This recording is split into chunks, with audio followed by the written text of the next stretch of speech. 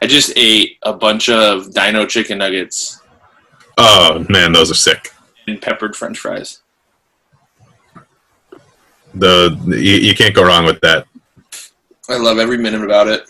I love everything about it. I love everything about dinosaur chicken fingers. Dinosaur chicken nuggets are the best thing in the world. Do you remember when I did a song during a show just about chicken nuggets? And were you in that show? I think I was. I was just going, my chicken nuggy nugs. Yep. I think I. Frank was like, do you have anything else to say? And I was like, my chicken nuggy nugs. Nuggy nugs. My nugs. I love my Yep. nugs. Uggs for nugs. Nugs for nugs. Where you wear Uggs and you eat nugs. I was wearing Uggs. I wore Uggs during all my shows. Or all the shows.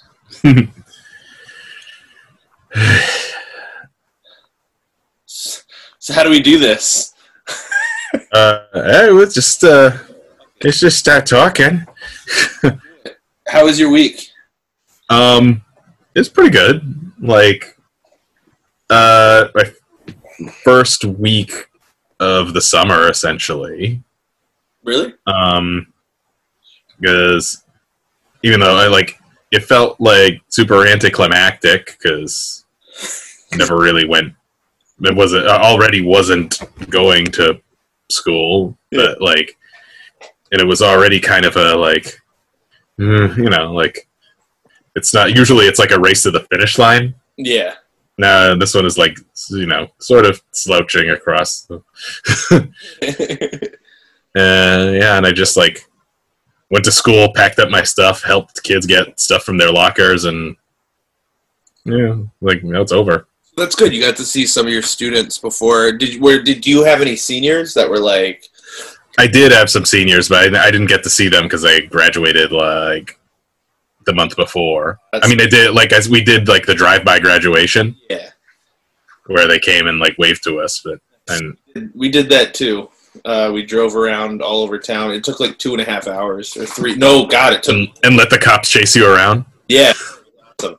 Actually, that one took about 2.5, maybe 3 hours. And I had the athletic one with where we handed out all of the awards to the senior athletes, and I had a couple of kids that I coached and that were on that route.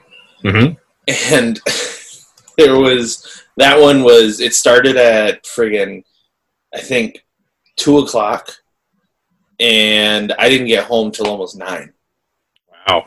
Yeah, because we went to every house and we stopped and we presented an award and said some things and then went, all right, see you later. And it was cool because I had 3 kids. I had three athletes that were in the whole parade route, but I just went through the whole thing. So I got to see other seniors that I saw throughout the school, throughout the school year. And I had the shittiest car in the little parade, my 97 Honda Civic. I was like, oh, they wanted a classic car for the parade, so they called me. But it's just cool. How long was your parade route? It was I don't know, 4 miles or something like that. They drove from the high school to the middle school. Okay. So we drove by all the seniors' houses. Oh, yeah? Yeah, so... They did, we did our school did a teacher thing. Yeah. At some point I didn't do it because I thought it was kind of idea.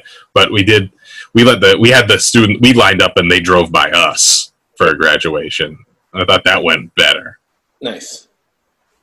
Yeah, that's cool. So our seniors did a small parade route where they drove, but they didn't have a cop escort, so it was a little more dangerous.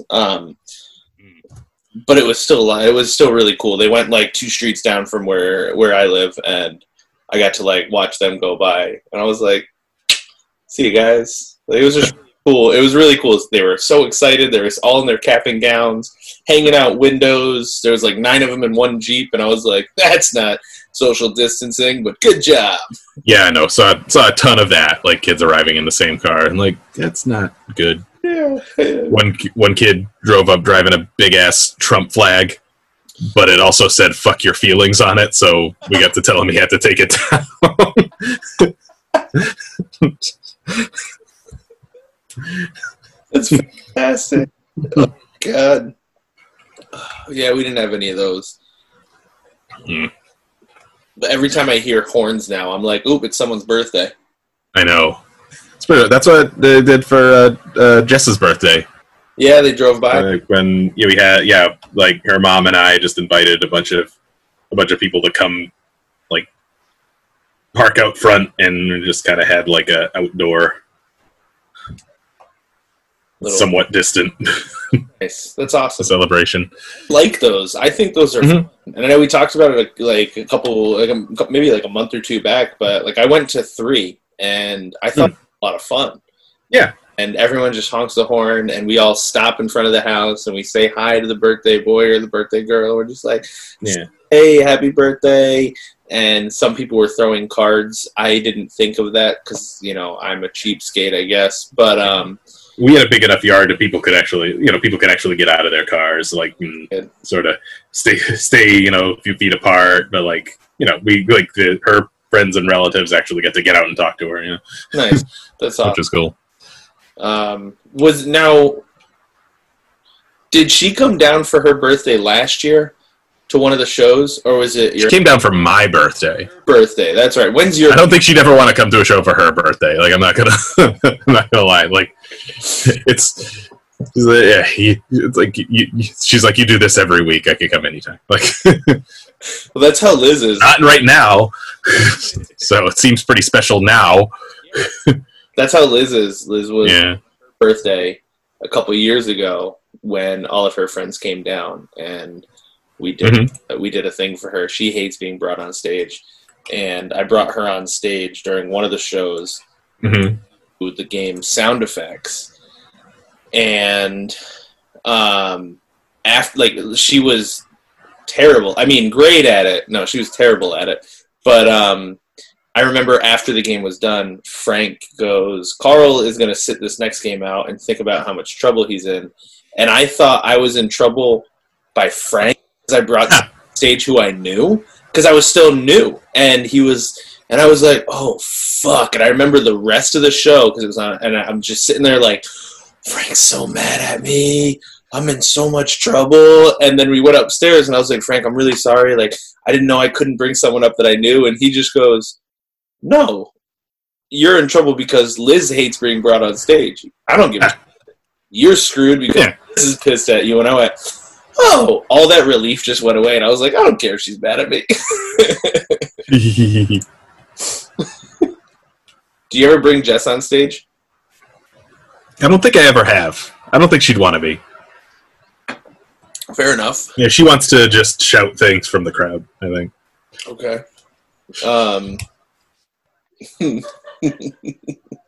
Just remember how fucking mad she was. But for her birthday, we didn't bring her on stage. We directed the attention towards her and said, because it was a dance party or wedding dance. The one where someone makes up the dance and then the audience has to keep up with the 2-bit players that are making up the dance. And someone else is naming the dances. And all of her friends were on stage. I still have pictures of all of her friends on stage attempting these dances. And then I was just like, I have no idea. What? And it was so funny. And Liz was like, That's a fun game. I like doing that. Oh, God. So welcome to the Bit Players Bits Per Second podcast. I'm Jim. I'm Carl. And it's a gruesome twosome this evening. Hey. Jared wasn't able to join us. You have the pleasure of being in the company of us. Jim, who knows a lot, and Carl, who knows a little. Oh, so while we're on that topic, we had our very successful Match Your Wits with the Bits this last weekend, raising money for the theater. In which our friends at McCahey Standard Trivia came and helped us run a trivia night on Zoom. Yeah. Which I had a lot of fun. I don't know, Carl. Like, how do you think it went? I had a blast. The first round, when he asked all those questions, I can't even think of any of the questions he asked because I didn't know the answer to any of them. I walked in. That first round was hard. Like, I will say, I don't know if we're supposed to reveal any of the questions because he might reuse them. But I went in to the break-off, the first one, and I looked at my team and just went, so, yeah. That video is really all I'm contributing to this trivia thing tonight. So, I'll type them in and then submit them. It was so bad. that was my weakest round, that first one. That was the, history, geography one? Yeah. That was rough. I was floundering in some of those. And it was no help. I actually steered my team towards some of the wrong answers. Very nice of Jay, who runs the trivia night at Fastnet. That's the team I was on. So his boys were on top of most of the answers, but I remember one of the questions they asked, and they were like, Carl, does that sound good? And I was like, you know what? 3 of you said the same answer, so yeah, I'm going to say that sounds good. Yeah, right. Was it right? And yeah, it ended up being right, but I was just like, oh my God. So I'm ashamed of myself for not knowing one answer in particular. What was it? And that is the name of the name that Hans Gruber gives to John McClane in Die Hard when he's posing as one of the hostages. See, yeah. I could not remember it. I misinterpreted that question because once I heard the name once I heard the name Die Hard Gruber, I didn't really listen to the whole. I just went Roy Rogers. Like immediately wrote that down. And when we walked in, I was like confidently Roy Rogers, and they were like, "Oh man, that was John McClane's name." I was like, "Oh shit, yeah." No, I was. Is that a bonus? The bonus. Why can't they ask yippee-ki-yay blank blank? Yippee-ki-yay, fatherfucker. So damn it. If they had asked who the screenwriters were of Die Hard, I could have told you. Yeah. Actually, wait. I only know one of them, I think. I wouldn't be. I listened to an interview with the screenwriter of Die Hard and how he did Die Hard 2 and Hudson Hawk. Okay. And he was talking about how he witnessed Bruce Willis becoming a movie star before his eyes, and how Hudson Hawk was supposed to be a completely different movie before Die Hard became a smash hit success. Which one was Hudson Hawk? And I've seen that. That's the one where he's the jewel thief who he plays a thief who gets wrapped up into an international I don't even remember what the plot is. It's just goofy. It's like a silly heist thriller. What's the Bruce Willis movie where he's attempting to assassinate a political? Oh, The Jackal. That Jackal. Yeah. Fucking movie. Oh yeah. God, I watched that. I remember I was very young, and I saw one of my friends' grandfathers was watching it, and I just saw Jack Black's arm get blown off, and I was like, "What is?" Yeah. And he was like, "Oh, you can't watch this," and turned off the movie. And I was like, "What?" That's a hell of a scene, with Jack Black. And Jack Black, I barely knew who Jack Black was at that point. I recognized him as the guy from an episode of the X-Files, and that I watched, and the Cable guy. That was what I. And the guy from the Martians movie, Mars Attack. Yeah. Oh, yeah. Yep. Mars Attacks was out at that point. I remember, and even with that movie, I looked at it and I was like, "Oh, that's the guy from X-Files." I remember he was in an episode of the X-Files where Giovanni Ribisi was a kid who could control lightning, and Jack Black was his friend. Great show that was. Uh-huh. I need to rewatch that. I remember the movie. I used to have toys from the movie. Like, who was like, I remember like the alien on the what's the table where they autopsy, and it was, the alien autopsy. It was like a clear alien thing. It was so cool. I remember having that toy. Because also the theme song used to scare the shit out of my brother Ryan. Yeah, Ryan used to fucking run crying from that when it was a great theme. Dad loved that show, so he would watch it a lot when he was around. I did a beginning to end rewatch of it a few years ago, like in the lead up to like the new season. How many seasons are in the original? 9 seasons. Is it on, and there's 2 new ones. Is it on Hulu? Last I checked, it was on Hulu. I don't know if it has changed. Checking right now because I'm to start watching it when I finish Better Call Saul.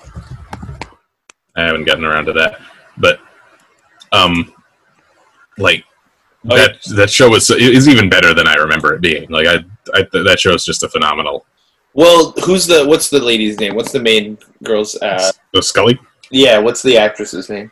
Gillian Anderson. Yeah, she was in the show The Fall.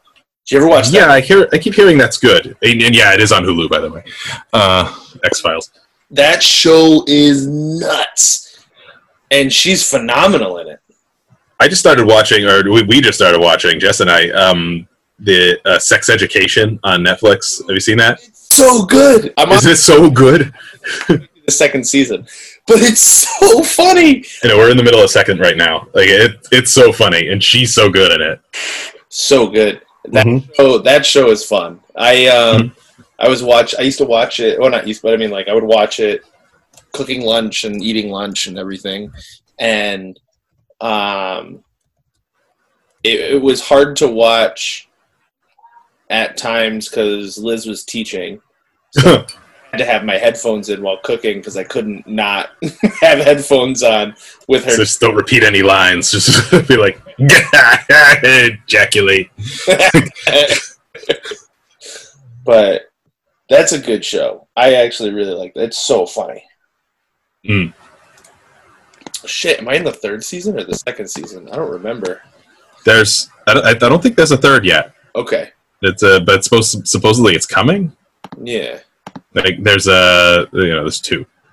I'm on the 2nd one right now. Sex Education. Yeah, I'm on season 2, episode 4. So, I think that's about where I am actually. So hold on, I want to bring real quick. I don't know why this just popped in my head, but I just watched the movie King of Staten Island. That movie. Is it good? It was so good. I keep hearing like if he was like, oh yeah, Pete Davidson is a movie star now. Like, so I mean, it was phenomenal. I mean, he wrote it with Judd Apatow. I think he just kind of went up to Judd and went, "Hey, I want to write this movie loosely based on his life." Well, that's kind of how Judd Apatow works. Like, and he will like every one of his movies has okay, here's this one sort of up and coming comedian that I'm gonna give the spotlight to, and it kind of goes in like a chain because he had like Steve Carell in 40-Year-Old Virgin, then to move to Seth Rogen and Knocked Up, and then move to like again Seth Rogen and Funny People, and like I went to I took the master class. Yeah, so I took one of those, and Judd Apatow teaches like the comedy writing and film. It was such a cool class. It was a cool videos to watch. I don't want to classify it as like a class. Like I was raising my hand, going, "Mr. Apatow, excuse me." It was really cool, and there was one thing he was talking about, like the scene in Knocked Up where the doctor is yelling at Seth Rogen. Ken Jeong, yeah. And he's like crying, and he's like, "Are you being so mean?"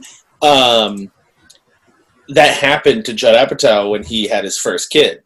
Yeah, well, like that movie's all about like that is how he met Leslie Mann, and like because I actually was because when Cable Guy came out, like they met on the set of Cable Guy because he wrote that and she was in it, and like she did an interview like I think on Letterman at the time where she was pregnant, and she's like, yeah, I met this guy Judd, he wrote the movie, and I got pregnant, but we decided to make it work. Like, shit, I didn't know that. Yeah, but it was cool. Like when that whole thing happened, he wrote it down. He's like, immediately after that, I wrote it because one day this is going to be in a film, and that was like part of his lessons. He goes, if there is something in your life that stands out to you, like that is a horrible situation that you're in, but will be funny in the future, you're going to look at it and go, this sucks now, but other people will find this funny.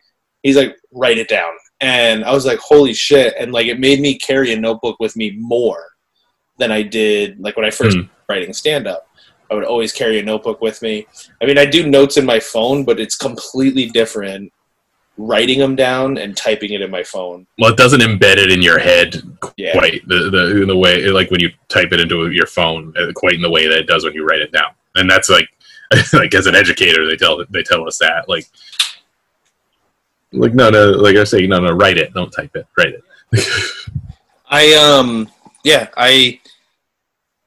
I prefer the handwriting. I'm taking another one. I have like 3 more months on this masterclass thing. My buddy bought it and he was like, hey, do you want to look at this? I'm using the jazz stuff. You know, if you want to cool video stuff. Hold on, give me a second. I gotta find it. David Lynch. Ooh, yeah. I would take his. So like cool. I watched the trailer for it a week ago, and so it's 13 videos and it's 3 hours long. Like that, it's so cool. And one thing that he talked about was when you're writing a feature film. Like Judd Apatow had a bunch of cool notes, like writing films and everything, but I have such a hard time sitting down for long periods of time and writing everything out. But like in my head, I already have it done. Like that's the problem that I have. Like in my head, I'll look and go, or I'll go, the film's already done. Like I'll play the whole film in my head and go, this is exactly how I want to write it. And I just can't get it out on paper. And then Lynch talked about taking squares. He's like, draw little squares, and if you can get 72 squares, that's a full film. That's like a full feature film, but in David Lynch's voice. What do you put in a square? Like what? You would put like scenes. In 72 squares, and that would be a feature film. If you can come up with 72 scenes in order, all right, you have a feature film. And I went, holy shit. So I started doing that today, and it was so much easier. I'm like drawing little stick figures and then above it writing quotes, and under it writing what the scene is, and then going to the next one. So it's like little quotes that I want in this scene. Oh, this would be funny. Okay, this is the scene. And then building it from there. Wow. Yeah, listening to Judd talk about just write it, and then hearing Lynch go, draw the squares. So now I'm trying to okay, I got to put both of these together because the square was so much easier than just writing it. It's like, that's interesting because people have, I don't know, the perception of David Lynch as just being this wacky kind of wild out there, super, I don't know what the word for it is even, offbeat filmmaker, but really his stories are pretty traditional, it's pretty, if you look at Twin Peaks or Lost Highway, he makes films in a different language from most people, but the stories they're phenomenal, coherent, and they're I'm not surprised that he puts he has such a methodical sort of traditional structure like that. Yeah, it's cool to see, like, and that's why I like the master classes. It's really cool to see everybody else's, like, I make 72 squares. I draw a square. I put the picture of the characters in the square. That's what he I said. draw another square. It's cool to see different structures and different, like, things that, you know, comedian writers, drama writers, all of them do in film, and their different habits. And like, I to it and I watch it and I go, well, I do some of that, and that's, oh, I didn't think of doing it like this, where I've drawn like scenes before, like I've just gone, like, I mean, not awesome, like just terribly, like, stick figures, like the little moving lines, the whoosh, you know. Yeah. But like, never did I think, draw tiny squares, not huge square, they're just these little tiny squares, draw 72 of them, make them scenes. And I was like, holy shit. But what a way to, like, what a way to just make sure you have a finished product. Yeah. And then, like, I would imagine the next step for him is, like, tell those squares in the way that you want to, like, in the way that you imagine, rather than from beginning to end, like, because he doesn't tell a linear story. Yeah. It's like, you know, movie like Lost Highway is like told from the inside out, or Mulholland Drive. Yeah. I actually want to watch a couple of his stuff. I was looking at his IMDb and I was like, I want to watch like one or two of his things. I've seen here and there. I've never really like watched the full series, but like, I want to be able to watch a movie of his and go, okay, now I see the squares, you know? Oh yeah, I mean, now now that you told me that, I got to do it too. Like, I'd say like you know, a movie like Eraserhead or Blue Velvet is a good, like, start. I don't know, like Velvet, okay, because Blue Velvet is like it's not his best movie. Like as a matter of fact, there are a lot of, I don't know, I have a lot of issues with it. Yeah, but it's kind of like it's a linear story. But then, like, then I'd say go to something like Lost Highway, which is, I think that's his first real, like, dreamlike structure thriller.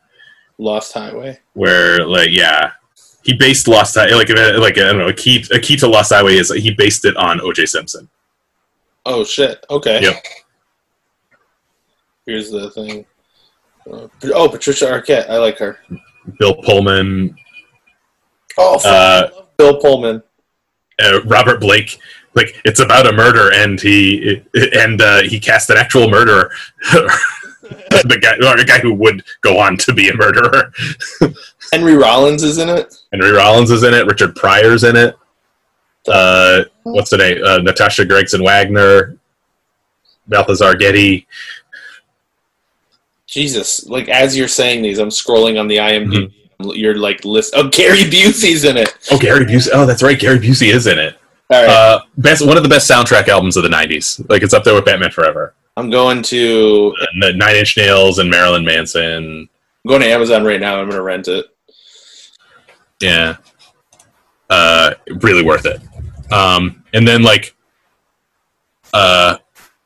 more advanced would be like something like Inland Empire, which is a great movie, but like if that were to be the first David Lynch movie you watched, would be like you'd be lost. Yeah. And like same with Mulholland Drive. Mulholland Drive is great. And it like you can tell that it's based, like, it was supposed to originally be an episodic TV show. Yeah. But then when it fell through, like when the pilot fell through, he just took the first 2 episodes and added, like, and edited and added some more footage to make it into a film. But it works. I'm excited to see like more, because I like when it showed the trailer for his masterclass, I was watching going, okay, I've definitely like seen either parts of his movie are full, but not, I don't think I've seen like anything full from him. So I'm excited to see like But I just rented the highway one, so I'm gonna watch that one tomorrow. I have a day off. I think you'll like it. It's really good. I'm curious to see, like, those 72 squares. Like, that's like my biggest thing right now. I think I want to rewatch it just to look for the squares. It's so... Look for the squares. The squares come through. You can see this square. Where's the... Let's see. I have the trailer right here for him. I'm going to play a clip of it. I don't know if we'll be able to pick it up as well, but... we could put a link to it in the show notes. I want to go to the 72 squares. I'm fast forwarding. And Twin Peaks is also a pretty fascinating thing. Like the return season that aired a few years ago on Showtime is like his best work. Really? It's like in the first season is like this. He sets up sort of a regular old murder mystery story and then just adds this weird like existential and somewhat like dreamlike element to it. Yeah. So it's weird to watch. And the second season, like, you can tell that the network interfered a lot, so it's not that good. Like there are stumbles in it. But then they brought it back on Showtime in 2017 and it's just like it's an 18-hour long movie that is just fantastic. Okay. And there's also it's also like a musical in some ways. Like he keeps cutting to he keeps cutting to the local bar where there's like a concert. Yeah. Every episode and every episode is a different like band or musician, and they're actually there. It's just like a guest musician who's on the show. But like they just so happen to be playing a show in Twin Peaks. Where is Twin Peaks? Is that a real? It's supposed to be in. I think it's fictional, but it's supposed to be in Washington State. Okay. So I have the clip right here. Ideas are everything. We're nothing without an idea. So I go where the Nicolas Cage, Wild at Heart. When we get an idea that we love, you see it and feel it and know it all at once. It wouldn't let me fast forward. For an idea, putting a little piece 72 things coming up next, and lowering it in the water. He looks like he's in a film of his own. Like that setting there, it looks like. What will trigger them? Lo and behold, on a lucky day, here it is. Bingo, you'll catch an idea and party time. Want to make a feature-length film, all you need to do is get 70 ideas, and you write these scenes on 3x5 cards, and when you have 70 of them, you've got a feature film. Yeah. I was baffled. Uh-huh. I'll send. Do you want to keep watching it, or do you want to? That's good. I'll watch it later. But like that, I don't know what to do. It looks like that like him at that desk with that lamp over him looks like an interrogation scene from a David Lynch film. Like it's a. Well, no, but that's how they set it up. Like yeah. Judd Apatow's. Judd Apatow's was set up like it was a. Like it was an apartment in one of his movies.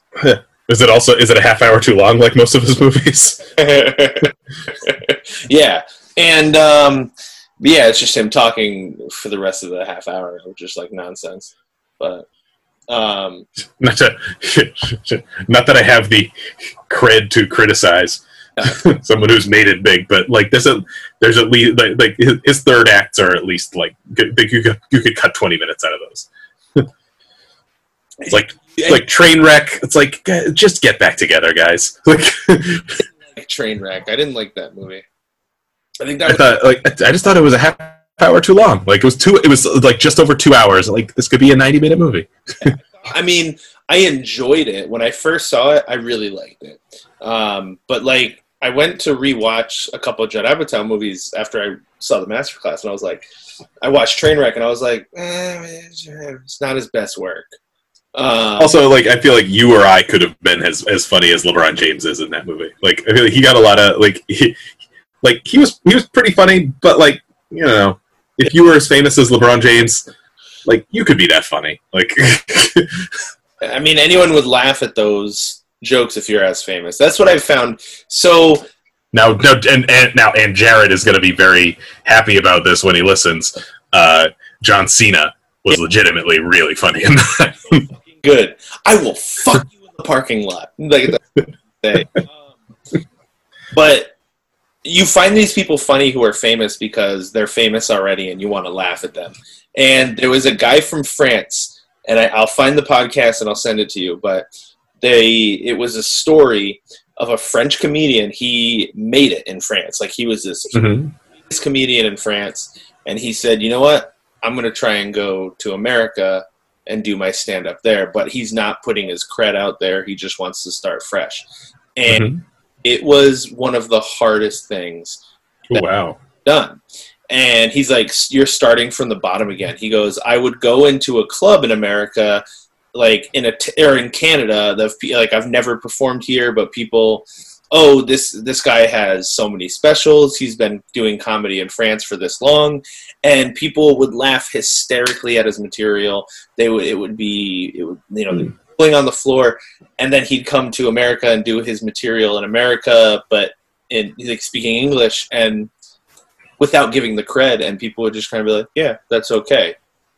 But then when the credit was given, people were laughing hysterically. So it's psychologically a really cool thing to see, where you're like, if I tell somebody, like, oh yeah, I do comedy for a living, and I'm doing a comedy show right now, I feel like people would laugh harder than they would if I went to an open mic.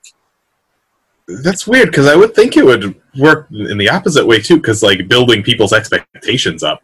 Like, I feel like if I went to a comedy show and they were like, oh, this opener that's coming up, you may have seen him on Comedy Central Presents, you may have seen him on VA, you may have seen him on just listing all these things and be like, this guy's fucking good, and then his joke, you're going to be like, he is good. Like, I don't that, like, well, this guy better be fucking good. Like, I look at it like, this guy's good. He's made it this far, so anything. You run the risk of it being like, of the audience being like, oh, this guy's supposed to be famous. Like, so, but I thought it was a really, I thought it was a really cool, like, psychological thing. I'll find I'll send it to you. That is interesting. Like, the like, how expectations toy with you in that way.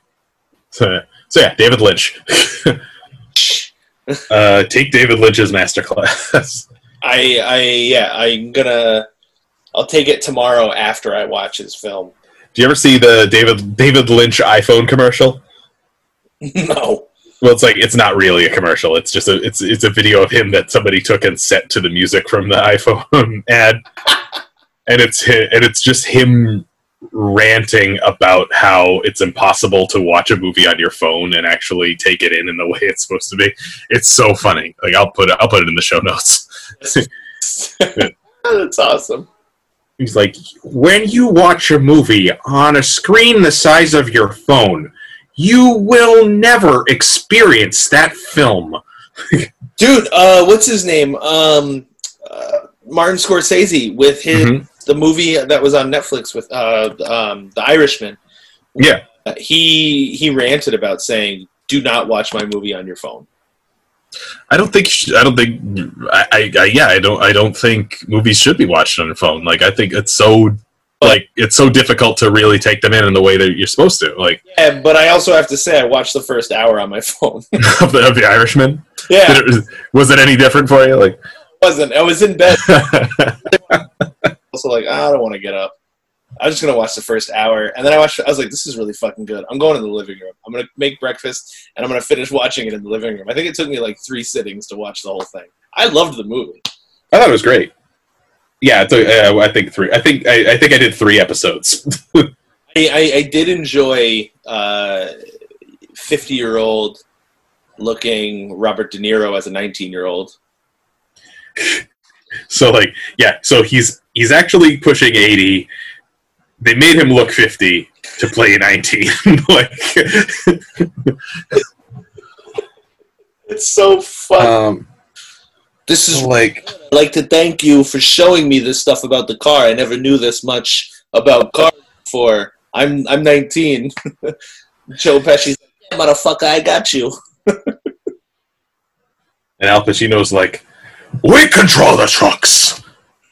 That was a little Nixon, actually. That was kind of 27 years old, and we control the fucking truck. I am not a crook. Like, why? How has Pacino never played Nixon? Oh my god!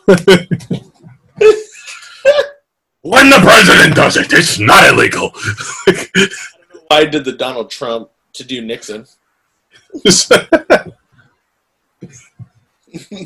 Vietnam. So, like, I did, well, while we're on, like, Scorsese and De Niro, I did watch Joker recently. Dude, did you? I didn't like it at all. That's right. I forgot. You posted about it, and you said you didn't like it. I loved it. I thought, well, I saw what was supposed to be good in it, and I feel like it was so much talent and energy on the screen, and it wasn't working for me. What do you mean? I want to know specifically why. Well, I thought, like, for one thing, I felt like I was ahead of it at every step. Mm-hmm. Because, like, every scene where he was with Zazie Beetz, I was like, oh, he's imagining that. Like, and that was, like, a big reveal in the end, and I'm like, oh. Sorry, spoiler alert for anybody who hasn't seen Joker. Zazie Beetz is imaginary. Hold on, I hear what you're saying about that. When I watched the movie, I did think that was fake, but then I went... but there was a part of me that was like, that's not real, or this can't be real.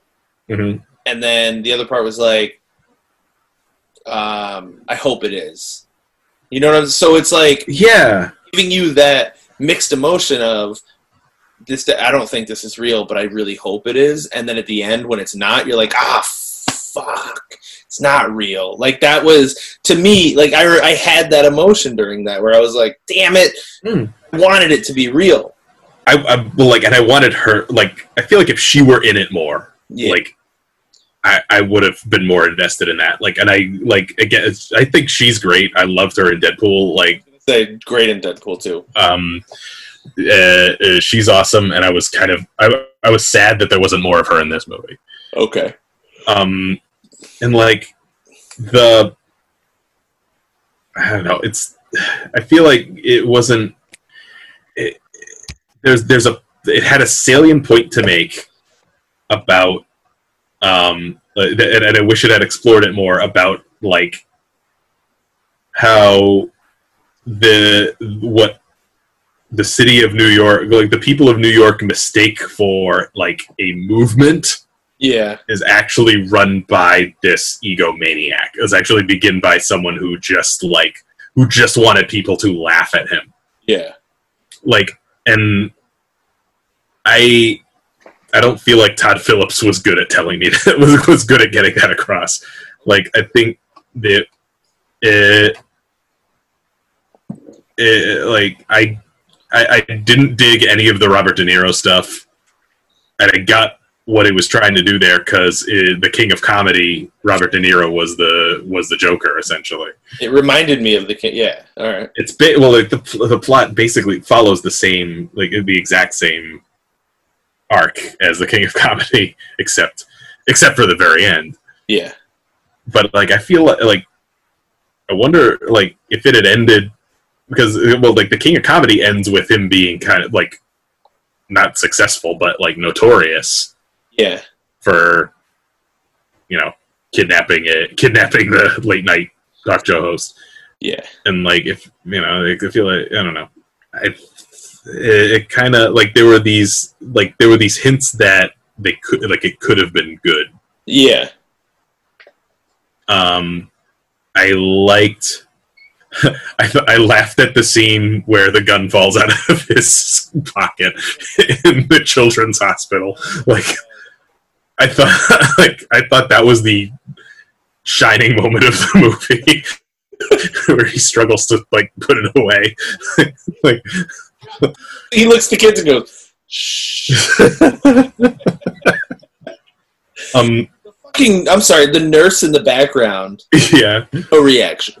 Mm-hmm. She's just like, oh, it's part of the show. So I'm like, who called? Who snitched?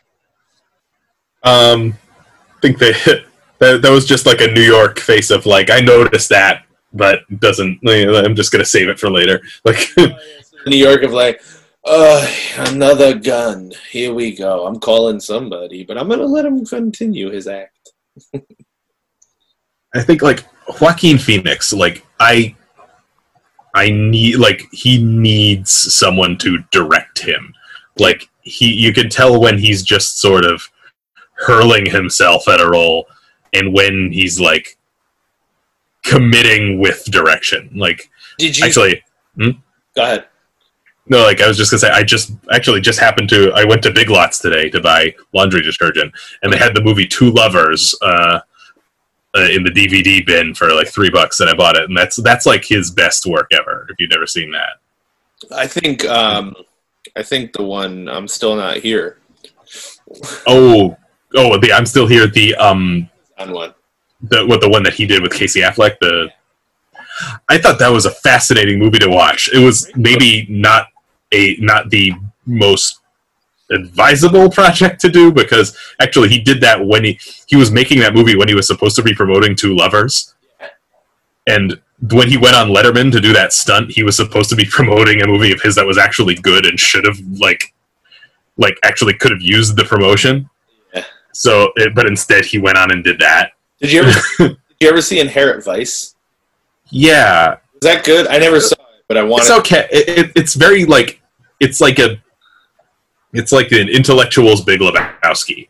So watching the trailer for that reminds me of the movie Good Guys with Ryan Gosling. And Nice Guys. Nice Guys. Thank you. Yeah.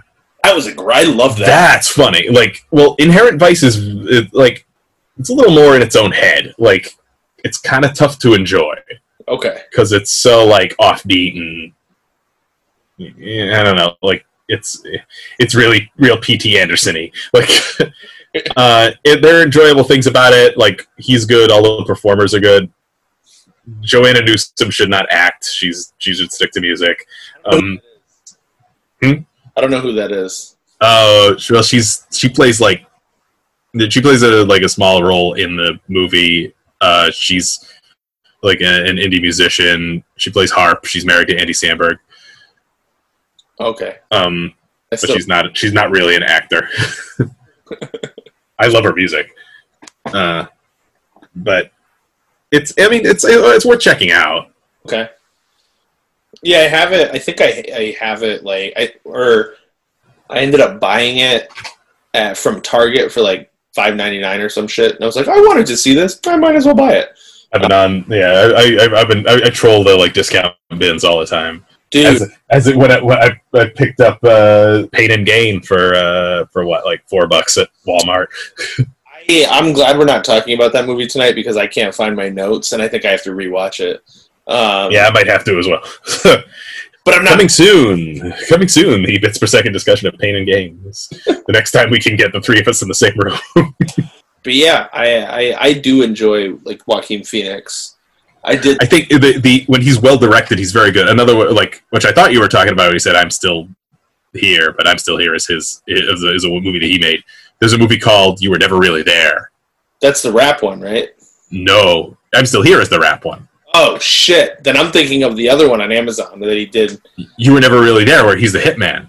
Yeah, that's an incredible movie. So good. That's why you were saying like, yeah, no, it is what it is. And when you were talking, he was trying to promote that. I was like, that doesn't sound. No, "I'm Still Here" is the one where he's the one that he made about himself, about his rap career with Casey Affleck, where apparently Casey Affleck like was sexually harassing women left and right while he was making that, which is one of the things that makes it problematic. It's a hilarious movie, but You Were Never Here. That was the one that I was like, yeah, that one it was awesome. But see, that's one of his best ever. Yeah. And that's when he's one of those actors when you have a director who can like wrest control of him, like he's so good. Yeah. But like you can tell when he's got a director who's just like, all right, do your thing. and it's like that's what I felt Joker was. I was like, oh, no, he's just unhinged in this. It's not really. Did you see the video that came out with him with the Joker where he was like yelling at somebody on set, but then it ended up being. I didn't see the video, but I heard about that. And then it ended up being like a joke where he was like, "Nah, that was just like we were just messing around." Mm. Well, like, is it, like the Jared Leto got directed to do a similar thing on Suicide Squad, which is another reason that movie sucks. So Suicide Squad, my problem, like, this is how I put it. I think that Jared Leto did a good job with what they gave him. Yeah, my feelings exactly. It's like giving the best architect in the world, the best construction worker in the world, the guy who builds the houses. Yeah. And you're like, dude, this is the house I want you to build, and it's going to be the best house in the world, but I can only afford popsicle sticks and Gorilla Glue. So he's the most beautiful house that you've ever seen out of popsicle sticks and Gorilla Glue, but that shit's going to fall apart on the first rainy day. And right. Walk into it. So... that's what I'm like. I like Jared Leto's a really good actor, and I had such high hopes that he wasn't the Joker, that he was the what's his name, Todd, the Robin who that got killed by the Joker, but then actually didn't, and the Joker brainwashed him, and he became right. Yeah. Like that's what I was hoping. I was like, please, because the Joker is not a character that has tattoos and gold teeth, and like he's not a gangster. He's just Well, there are different iterations. You have like the Joker who's like more like a mob, like a gangster, like a mob guy, and you have the Joker who's like the chaos agent, like Heath Ledger. So like, and I'm okay with the different versions of it. Yeah. Like, I think it could have been good. Like, I don't know. There's supposedly, a director's cut somewhere that, maybe with the rise in the like Snyder cut mania might come out at some point, but that the director, like, I don't know, it's probably not that good anyway, but like the director says, like, once they re-edited it to make it more like Guardians of the Galaxy, essentially, like it lost a lot. Yeah. I want to watch the Snyder cut of Justice League, but I'm not a fan of Snyder anyway. Like, me neither. I wanted to like Man of Steel, and I wanted to like Batman vs Superman, but that I also walked out of. But then, hold on, you walked out of Batman vs Superman. I almost did, but to defend the Batman vs Superman extended version, like I don't think I've seen that. All right, so the original, right? Let's talk about the theatrical version. Yeah. Theatrical version, it's all the shitty things and that everyone talks about, and the random, I have to save Martha, and he's like, why would you say that name? That's my mommy's name. See, I got to take issue with that dialogue, that line. It kind of infantilizes to hear. Why would you say mommy's name? I don't know if he said I don't think he didn't say mommy. He said, mommy. Gotta save mommy. But that's it. In the director's cut, he said mommy instead of Martha. Like, oh, we have to say mommy. That's my mommy. Is your mommy too? But so the whole thing with that was, at one point, Henry Cavill, or no, Superman, Clark Kent, his character was was doing research on Bruce Wayne, and he already knew Bruce Wayne was Batman. Like, this was already a thing in the movie, and when he was doing research, he read about his parents, and his mom's name was Martha, and Superman's name was Martha, and that was like a highlighted thing in the film, in the director's cut. Like, it zoomed in on Father Bruce, or Father Thomas. Thank you, Mother Thomas Martha. Wayne, yeah. Thomas and Martha Wayne, and so it zoomed in on that, and when you zoom in on something, it's obviously important. And Did it like back up and then zoom in and then back up and then zoom in and then back up and zoom in again? Like, so then that scene to me was like, that's why he said Martha, because he knew his mom was the same name, and okay, man's all fucked up because his parents got killed in front of him in an alley. So Superman knew that that was a thing in this universe, in that little scene. So then I started going, okay, I'm past that scene now. And then the other part of me that bothered me, the other part of the movie that bothered me was how casually Batman was just fucking killing people in that movie. And I was like, Batman doesn't kill people, and that he makes it very clear that he does not kill people. But there was a phase where he straight up murdered people because, and it was after Jason Todd got killed, the Robin.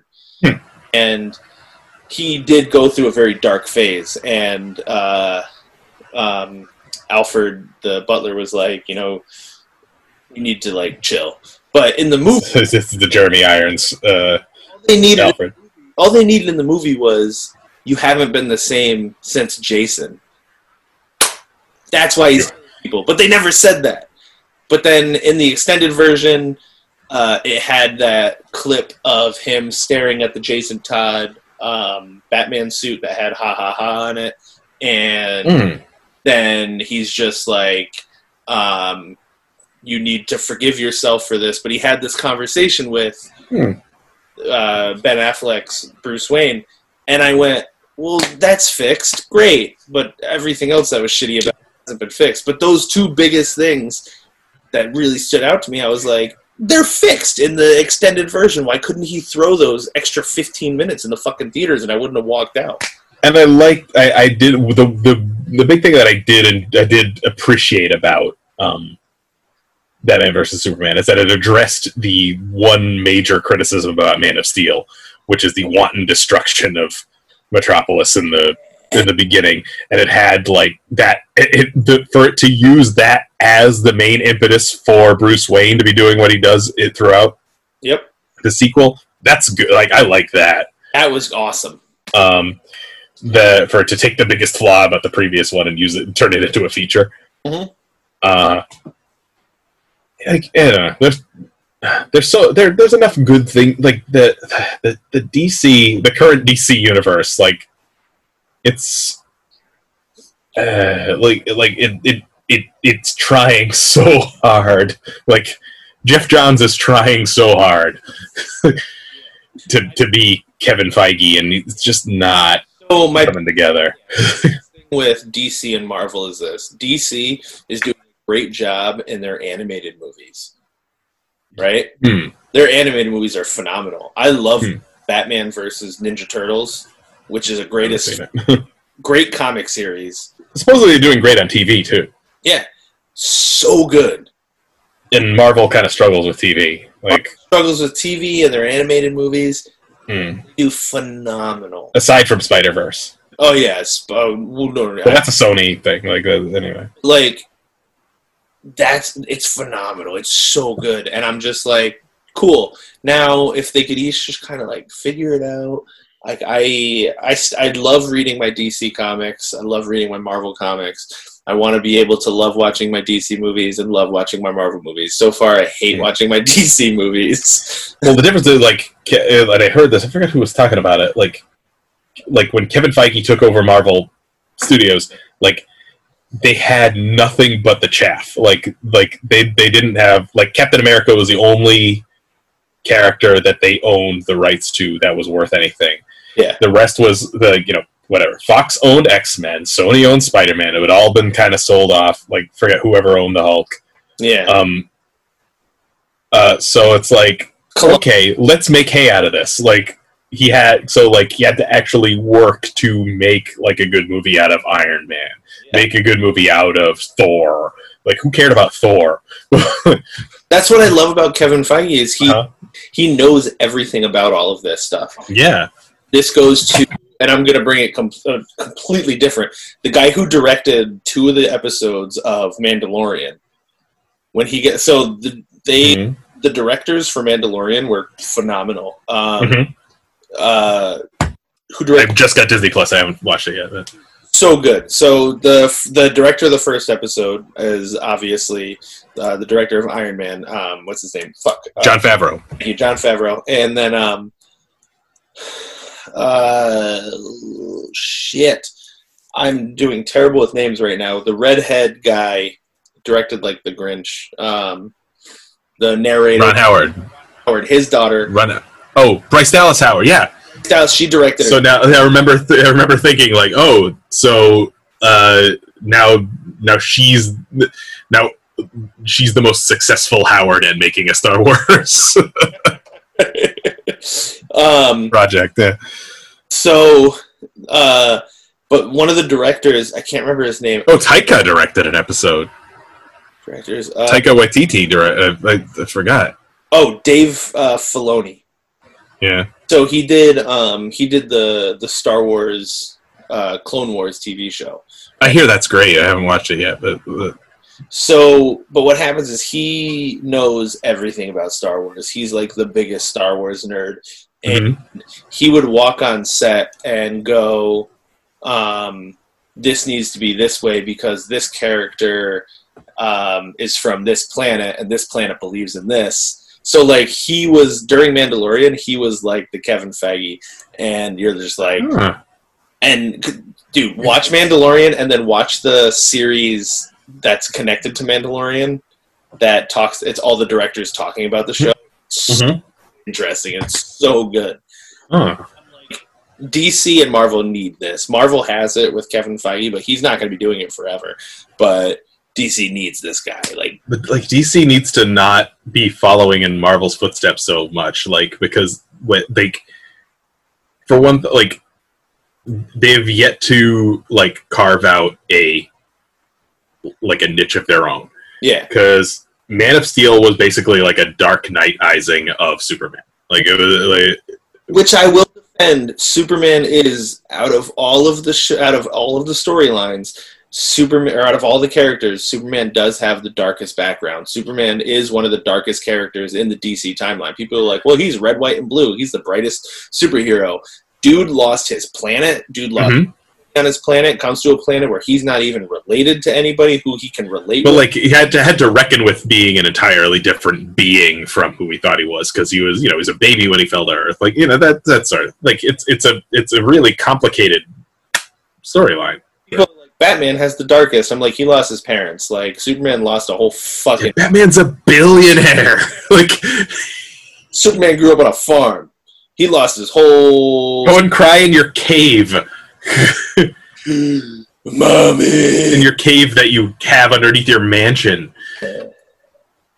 I like Batman a lot. But Batman is, you can't really, it's hard to make Batman too serious. That's the thing. And that's my problem with the Nolan movies, other than the fact that there are no chairs on them, is that they're you could only make Batman so serious. In the end, it's still a billionaire who dresses up like a bat and goes to beat people up. You watch the Funny or Die Batman videos? I don't know if I have. Oh my god, I'll send. I don't think so. It's the comedian from Crashing, the HBO show. Pete Holmes? Pete Holmes, and he plays Batman. It's the thing you love. Pete Holmes is Batman. I'm going to send you all of them tonight. Send me. Them all. There's 5 or 6 of them, and they're less than 5 minutes each. They're so fucking good. What was I going to say? But it's this one. Man of Steel is kind of the only. Well, Wonder Woman is okay, but Man of Steel is really the only modern DC movie that I can get behind. Yeah, Wonder Woman. Because I loved Wonder Woman. I thought they did Wonder Woman really well, and I think she's great. Yeah, I think the movie was. I thought the whole the ending was just autopilot. Why are we watching this? I can't wait for Wonder Woman 1984. That's gonna be great. I got that. I'm really excited for it. So good. They did it but that's another thing. I think they had the right director. They cast the exact right person to play Wonder Woman, and then then the setup was great. But then the ending was just, oh, she's just fighting another deity. Like, okay. Ugh. And then Justice League kind of felt the same way. Like, who cares about this villain? Yeah, dude. Everyone wanted Darkseid. Like, but the problem with Justice League was they had 4 or 5 years. Not even. Let's call it 3 years. Mm-hmm. That they built up to Justice League. Where Marvel started in 2009. Mm-hmm. And then 2013 was when the first Avengers came out. 12, yeah. God, 2012. Yeah. So the first Avengers came out in 2012, and then they introduced Thanos, who is one of the biggest Marvel villains in all of Marvel.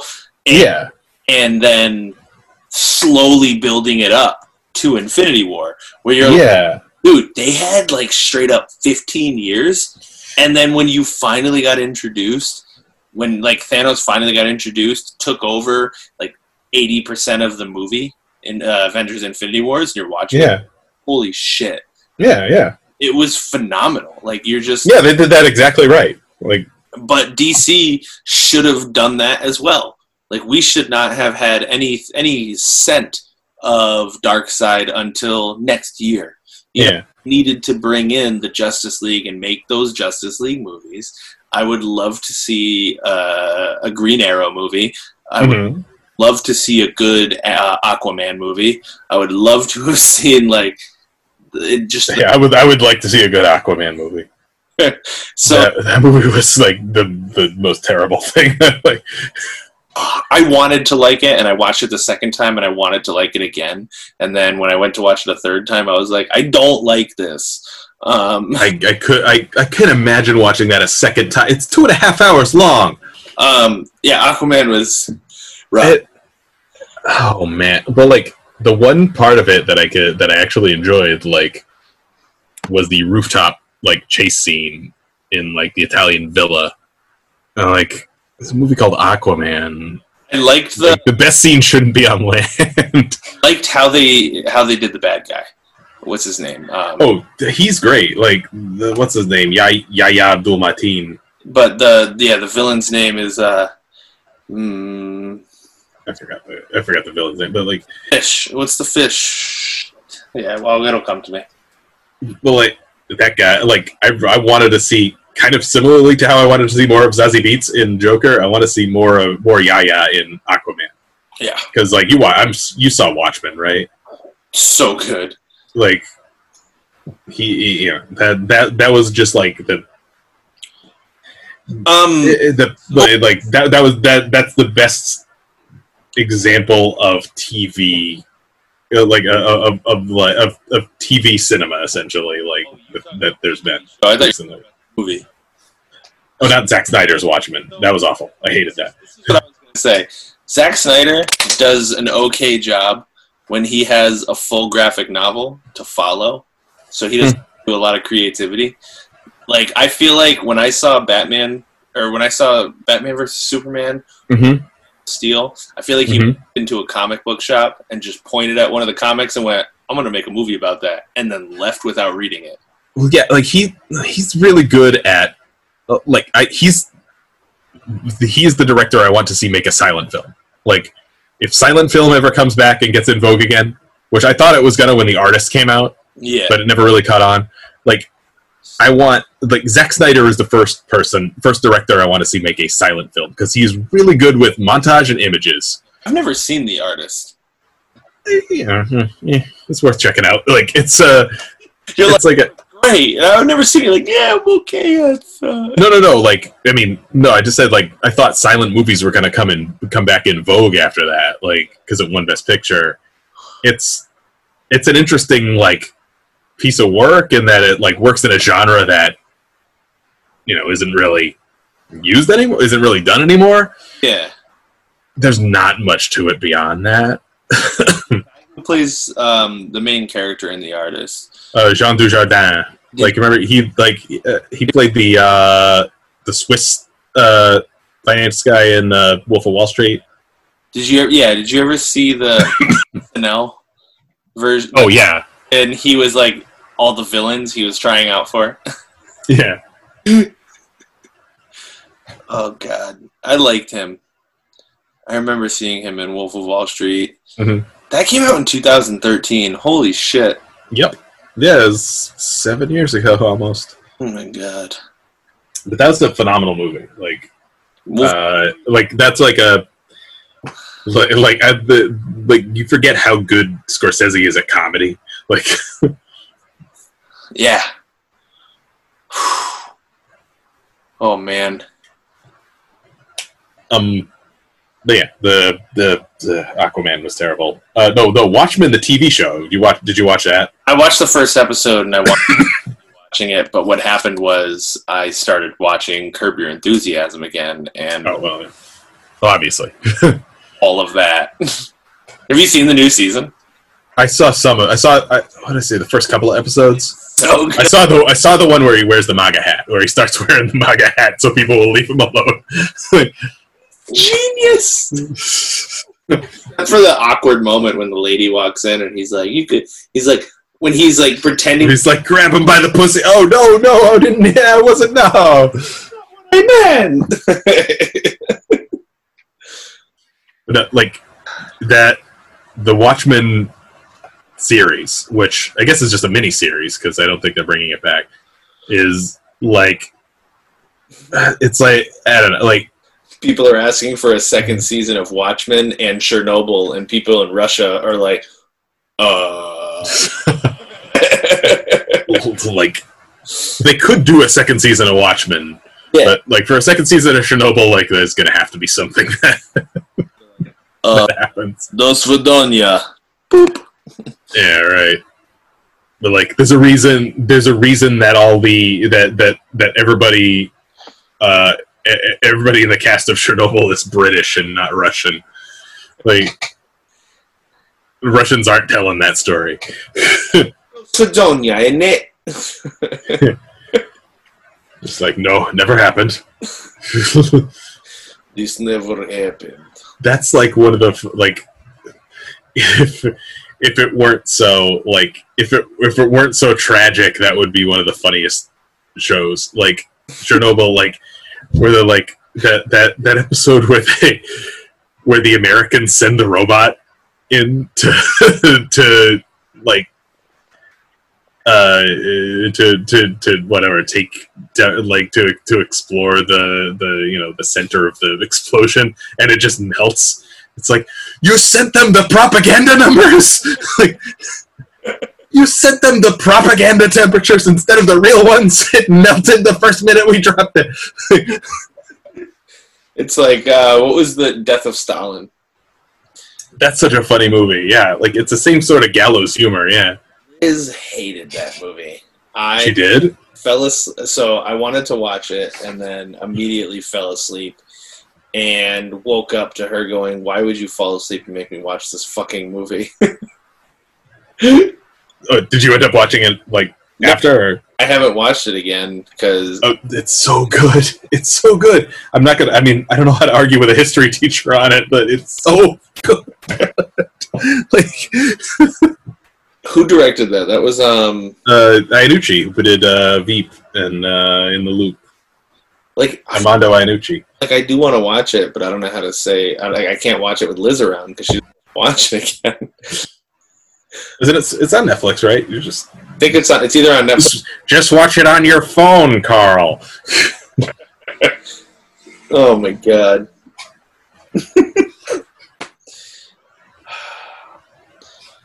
Is it time to quit our Bitsin? I think it's about time. I was just thinking, I think it's time to quit our Bitsin. All right, Carl, what are you Bitsin about this evening? I got nothing bad to bits about right now, but I'm happy. I'll cover that. Don't worry. Because I started working a little more at the restaurant, which is, but better. I have started hanging out more regularly with Eli again. So good. I've been in a pretty good mood, and I want to tell a quick story as part of my bits in with Eli. For those who don't know Eli, who are first time listeners, Eli is a boy who I grew up with, who I work with. He has Down syndrome. And we have a really good relationship. But a friend of the Bit Players, very very close friend of the group. absolutely comes to many shows. So last week, Eli calls me at 9:15 in the morning, and I never get a call from him before 11 if he wants to text or call me. And he calls me up and goes, "Hey, buddy." And I was like, "Hey, man, how's it going?" And he's just like, "Good. My bike broke." And I went, "Oh, is everything okay? Like, where are you?" And he goes, "I'm at the park." So he's at a park that's about a couple blocks from his house. So I'm like, "Well, what's wrong?" He goes, "The wheel won't move." And I'm like, "Do you have a flat tire?" He goes, Yeah, a flat tire." I went, "All right, cool." He's like, "All right, I'll be there in like 20 minutes. So I hop in my car, and I'm getting ready to go to the bike store down the street to get a new tire, and then I'll just fix his tube and everything right then and there at the park. So I call Eli and FaceTime him and go, "Hey, can I see, can you just show me your bike real quick?" I was going to screenshot it so I could show it to the guys at the shop, and they would hopefully be able to give me a tube size. And he goes, "Oh, no, it's at home." And he's sitting at the park. And I'm like, "What do you mean it's at home?" And he goes, "Oh, I don't have my bike." And I went, so I continue down to the park, and I'm just like, all right, well, now I'm like confused at why this is going on. So I show up, and his bike's not with him. He's sitting down at a park bench, or at the park, like the picnic table. And I'm like, "Hey." And he goes, "Hey." I went, "Did you call me because you walked to the park and you didn't feel like walking home?" And he was like, "Yeah." This fucker calls me because he doesn't want to fucking walk home. It was the greatest. It was, honestly, it was awesome. It was the best way I could have spent my morning, because then I texted his mom and I was like, "Hey, I'm with Eli and I'm kidnapping him for the day." And I like taking him to run errands with me, and he was like, "Oh, this is cool." And then there ended up being actually something wrong with his bike. He ran over like one of those mesh bags and it got stuck in the chain, so I took that out. But it was broken. He wasn't lying, but it was just at home. Jesus. Okay, so he knows how to frame a story. Dude. Whoa, he knows, man. He doesn't want to walk. He hates walking. Well, that's my bitsin'. All right. What are you bitsin' about? I am bitsin'. I'm bitsin' about three things today. Two negative, one sort of positive. Okay. All right. For one thing, well, I mean, this isn't really negative. It's all like it's positive arising from a negative. I think like just continue to recognize the groups that are speaking out about Black Lives Matter. Kind of continuation from last time. The Woman Project is doing a lot of work in Rhode Island. My friend Tammy Brown does a lot of good work with that. WOMXN, Women Project on Facebook. Yeah, just like don't let that leave the zeitgeist, like because it's still going on. Those the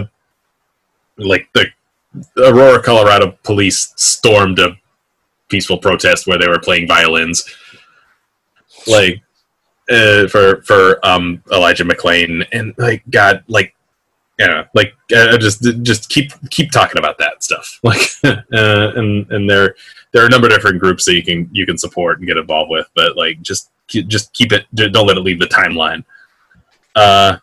Number two, I think with regard to the current occupant of the White House, like I've noticed that he offends me. Like I'm not really a conservative person, but he offends me as a conservative. I don't know if that like comes across like because I think it's because the things the things he does like.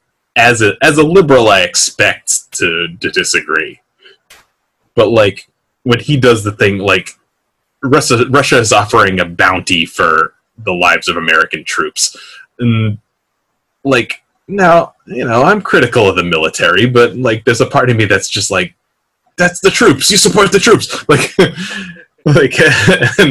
and like I criticize people for getting in that mode, but I'm in that mode, like yeah.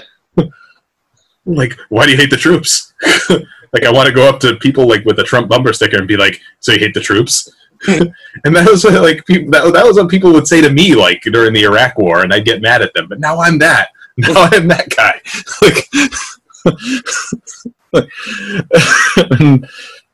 and like, and it like it like the Confederate statues thing. Like, okay, I know, like the liberal argument for that is like, okay, like they should be taken down because they own slavery, but like I'm more like, I find myself making they own slavery is what I said. Like they own slaves. Not they didn't own slavery. Like, I find myself saying like, no, they should be taken down because they're the losers. Like, it's like, no, they're enemies of the state. Like, why do we have statues of enemies? Which is a participation trophy at this point. Yeah. But it's like, what's next? The statues of George Washington going to come down? Like, no, George Washington was on our side. Like,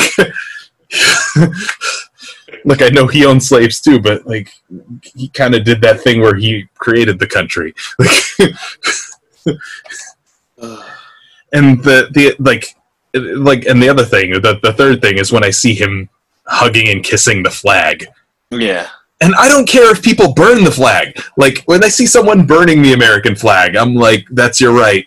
Yeah. But like, I see him like going up the flagpole and like hugging and kissing it and be like, I love you. I'm like, you get your fucking hands off that goddamn thing. I'm gonna fucking like my favorite flag. I love you so much. Mwah. So, like, you take your filthy lips off of that. So anyway, yeah, like I get like my inner Republican comes out, which is odd, which is really odd because I'm not a Republican.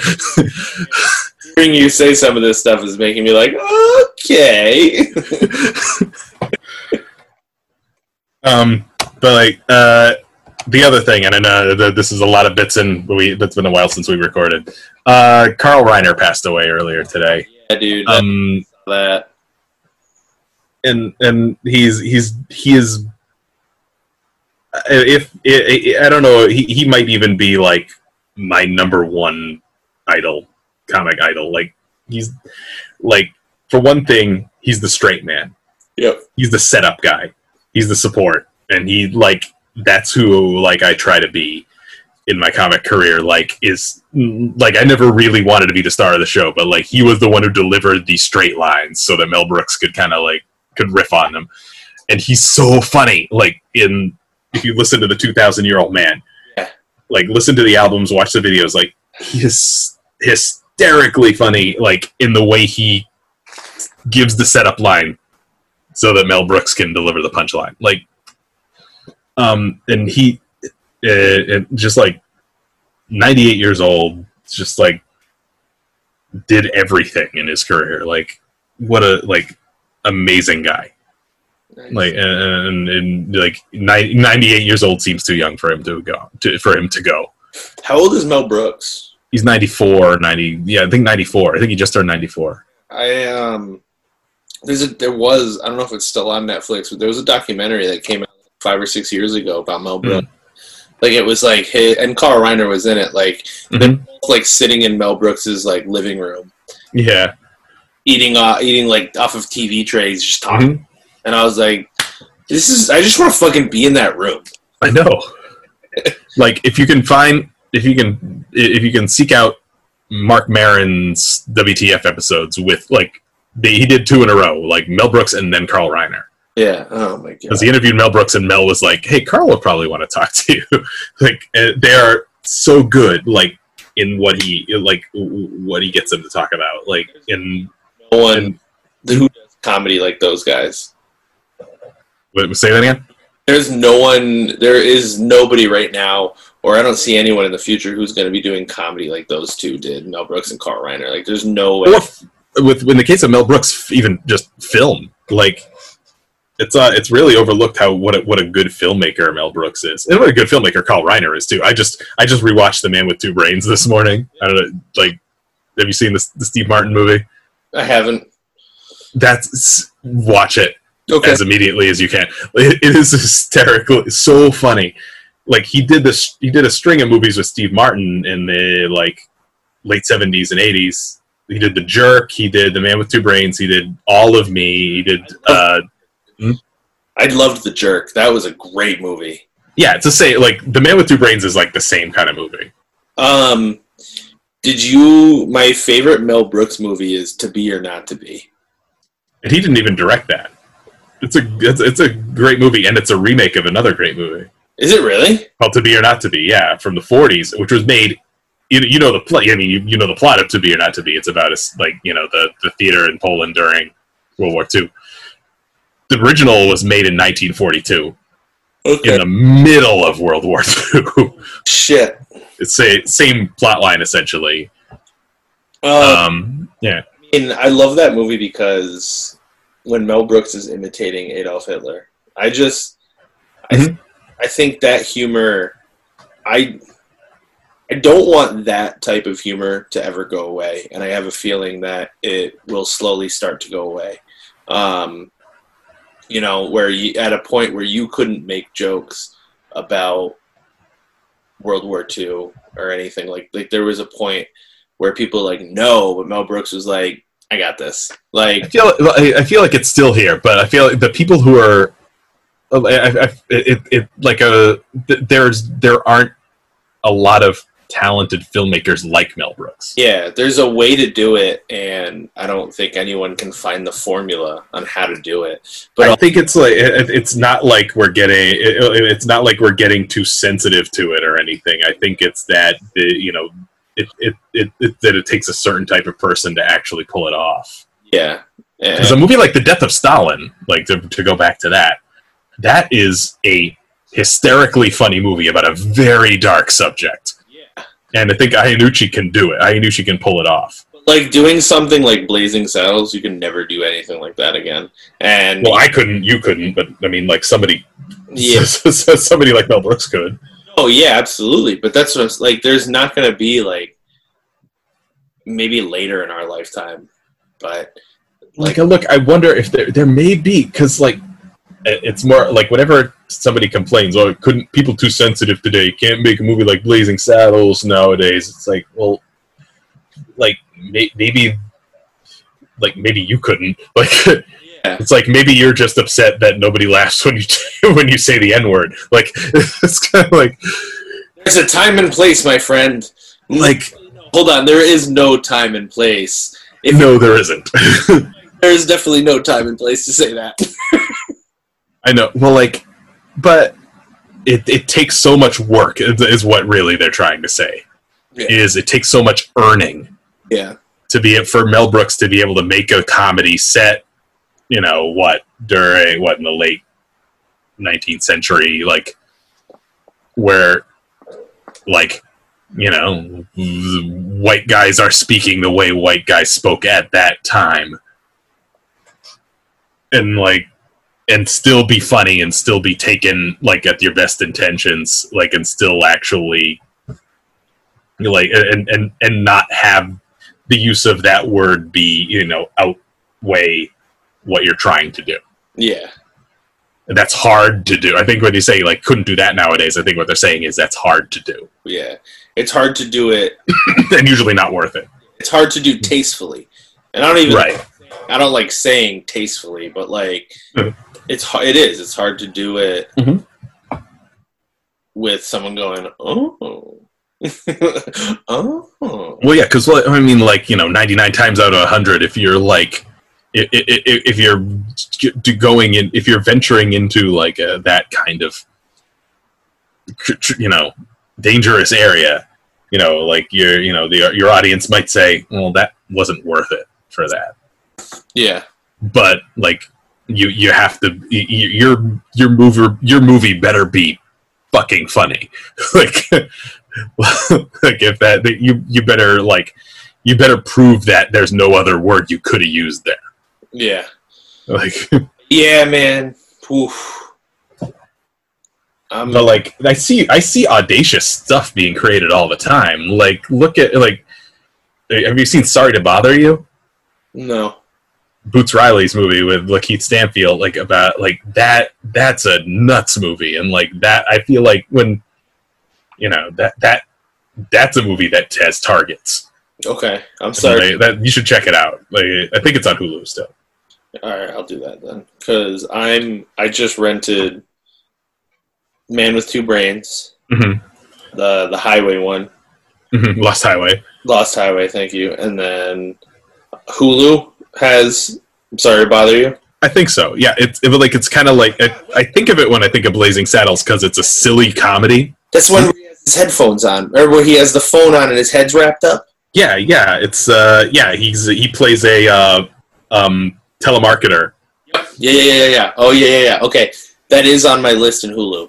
Because that's a movie I think of because it's really socially relevant. Like it has a lot to say, but it's also like a silly comedy as well.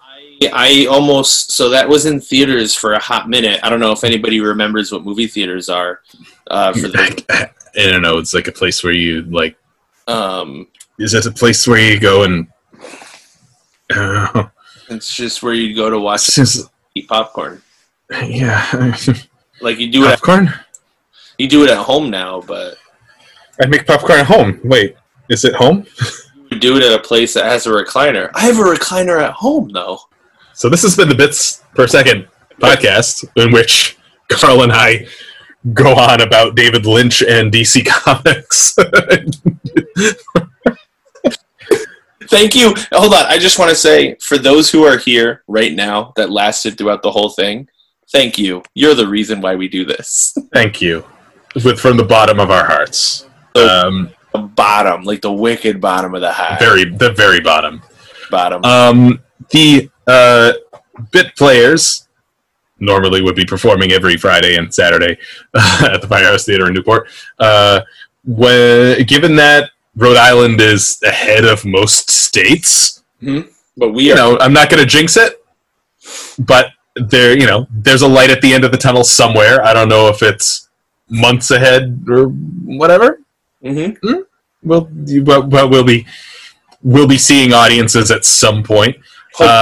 In the meantime, keep checking this feed. Keep checking the social media accounts for cool stuff.